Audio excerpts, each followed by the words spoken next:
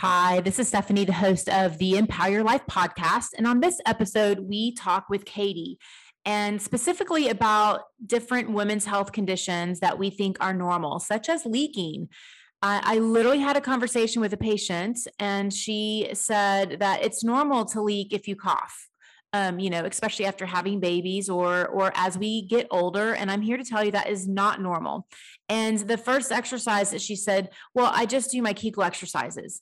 And obviously she's still having problems because Kegel exercises are not the answer. And oftentimes they can make things worse because it's really not just one muscle that is working. It's really how to get the coordination of muscles. So we're talking with Katie today on why Kegel exercises don't work with leaking, with prolapse, with pre-baby, prepping for having a baby and after having a baby. So check out this podcast to learn more and stay tuned to the end for a special offer as we have a free consultations with Katie, our pelvic floor physical therapist, if you would like more information, if you live in the Dallas-Fort Worth area.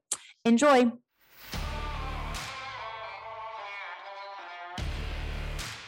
This is the Empower Your Life podcast, where you can find some of the best health and life tips to keep you active and living life without having to go through surgeries, procedures, and medications. We want to give you hope that it is possible, as the body has an amazing ability to heal if we give it the right environment. Stay tuned to the end of this podcast to hear a very special offer. Without a further ado, let's get started.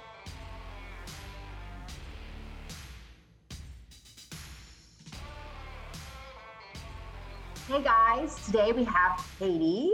As you know, she's one of our physical therapists at our office. And one of the things that she specializes in is women's health.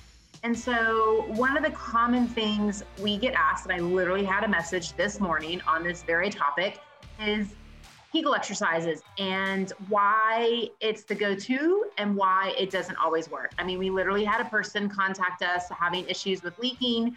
And he was like, I can't remember what the exercise was. And I'm like, Kegels. And I'm like, he goes, yeah, that's it. And I'm like, yeah, let's talk about that. You need to come in and you need to talk to Katie because there's way more that can be helped besides just doing Kegel exercises. So Let's talk about a little bit about what Kegel exercises are, and we'll start there.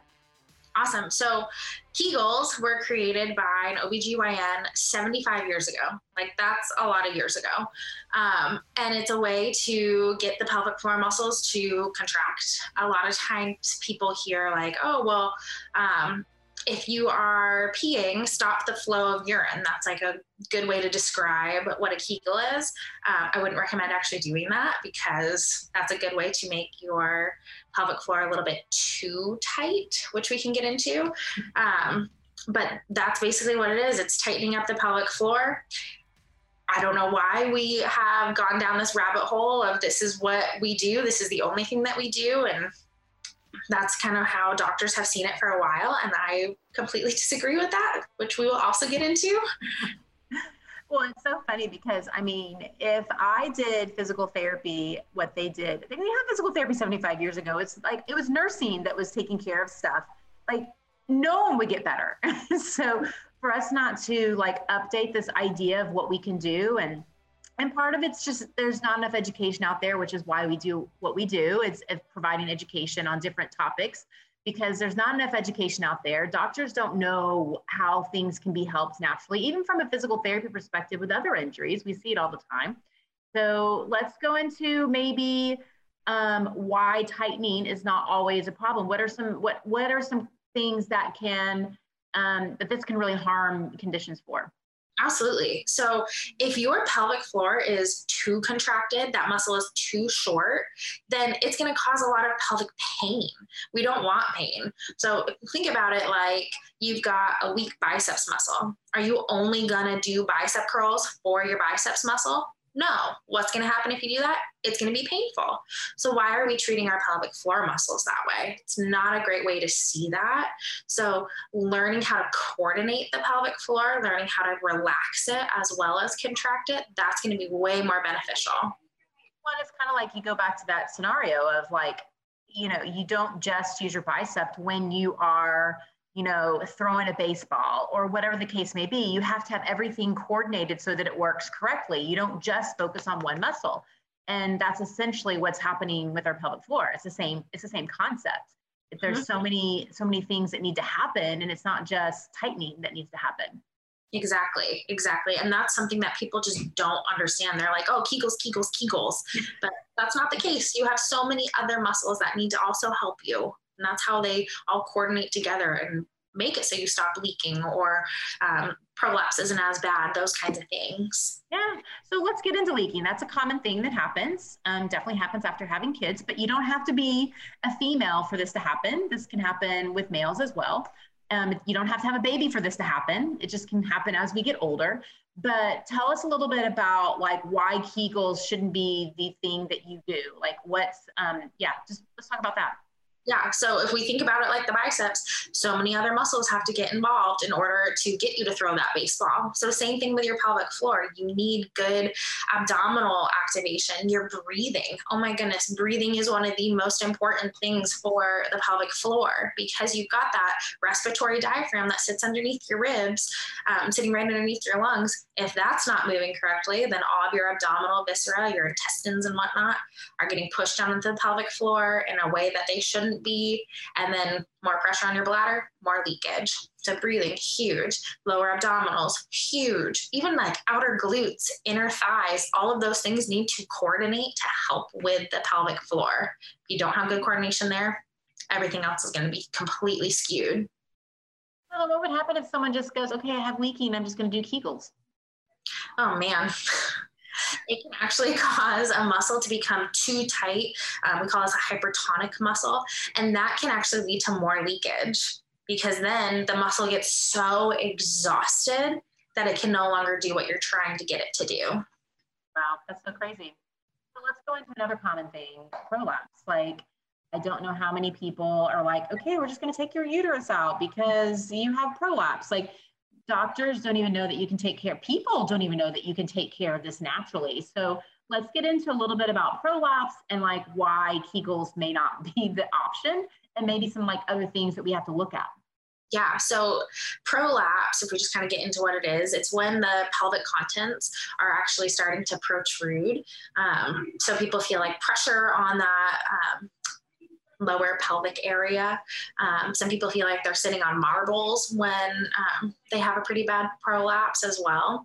So same thing, you got to get into what is actually causing it. Is it an actual weakness in the pelvic floor, or is it ligament laxity that's causing those contents to start to kind of descend and fall down into the pelvic floor? Like, what's actually happening? Because there's a lot that can be going on. So again, getting the muscles working, getting that coordination, that's going to be way more important than just doing Kegels, because again, Kegels can actually cause weakness from that too tight muscle. So it kind of eventually it's going to become weak, just like anything else. That's what happens when you have a tendonitis or pain in the body, anything. If you overdo it and it can't take it, it's going to basically just not work anymore. Mm-hmm. Exactly. Well, and just like anything else, anyone that comes to our office, it's, we want to avoid surgery, we want to avoid those kind of things. And a lot of times when we see people having surgery these days, a lot of times it's just treating a symptom. And that's essentially what happens when you take your uterus out. It's just, you're treating the symptom of something else that's going on, which is why a lot of times those surgeries fail and you have the exact same problem that happened again, because you never got to the source of the problem. So that's something to think about. We don't think about that when we think of like women's health or the pelvic floor. But yeah, I know several people that have had surgeries that wish they never would have had them. Mm-hmm. Oh yeah. And a lot of research is showing that if you go in for one pelvic surgery, I think it's like a 96% chance that you go in for a second one. Like, it's really high. Same with back pain. You have one back surgery and the likelihood of you having a second and third is very high. Because again, it's the same concept. We're just not getting to the source of the problem. And we do that a lot in our healthcare system. So another issue that we see all the time is pregnancy. So pregnancy, we want to say strong, you want a strong pelvic floor, like that's what we're told.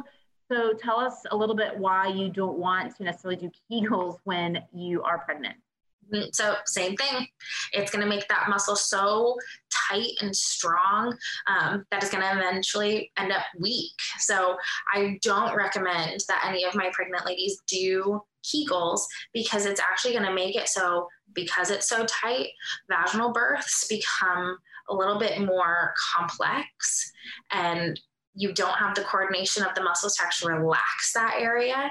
So then the birthing process is just way, like it can be prolonged. It can be more painful, more prone to tearing if that pelvic floor isn't able to relax the way that it should. So lots of bad things can happen. So we don't want to overdo Kegels when you're pregnant. What other conditions that we typically see that Kegels is usually something that they would recommend? Or those the main ones? So I feel like a lot of people are told to do Kegels with pregnancy. People that have that abdominal separation, I don't know why they're telling them to do Kegels, but I've seen that. Prostate issues, lots of prostate issues. People are coming in for pelvic floor PT and they're told, I've been told to do Kegels. Prolapse, the leakage with the bladder, all of these conditions, people are told, go do your Kegels, and that's it. Urgency, because that's something else that happens a lot. Like after you have kids, you're having to go to the bathroom more often. Mm-hmm. We see people that typically are told, "Oh, do Kegels for this because that will help." Yep, it happens all the time. People are like, "Oh, just do your Kegels," but then these people are going more often, and they're not able to stop the urgency that they have to go. So it's not getting down to the root cause of what's actually going on. Yeah. Well, this is so helpful because I know, when I was Googling a lot of conditions, like that's the first thing that pops up is do Kegels, do surgery, or you just have to live with it. Like those are probably the three most common things that popped up. And it's so crazy to me. And I know you were looking up like an example of how to do Kegels on Google. Well, what did it share on like what you were supposed to do? Oh my goodness. It said, hold a Kegel for 10 seconds, repeat it 20 times, 5 times a day. So 100 Kegels a day plus holding it for 10 seconds each time. I was mortified reading that, because when would you do that with any other condition? Yeah, you have like one muscle that you want to hold it for 10 seconds and do it 20 times, 5 times a day. That muscle would be completely exhausted, wiped out, and you would have more pain with any body part that you have. Yes. Yes. Imagine that you have more pain in your pelvic area because you're, doing these exercises that is you find on Google. Mm-hmm. Awful. And we all know, I always tell people, you can always, go to Dr. Google to find out information, and it has a place because it does give you some ideas of, oh, these are some good questions I can ask because I'm not really sure. But ultimately, if you want to get the fastest resolution, you find the people that are specialists in these areas, in any area that you're looking for, because they're going to be able to identify, get to the source, and get you there so much faster. And honestly, most people, I know when they come into our office, they've tried so many different things. They've been told that it's not possible. They've been told they have to have surgery. There's all these things that people are being told, and it's just not true. So if you're having any of these conditions, or even if you know someone that's having any of these conditions, please, you can always come in, sit down, have a free 30-minute consultation to sit down and talk a little bit more so we can really help you and educate you to making a better decision about your health. So thank you so much. This was so helpful, and I'm so glad this information is getting out to other people. Yes, I agree. Hey y'all, I'm Catherine, Client Relations Manager of Empower Physical Therapy. If you're interested in speaking to one of our specialists on how we can help you, click the link below to set up a time with one of our physical therapists.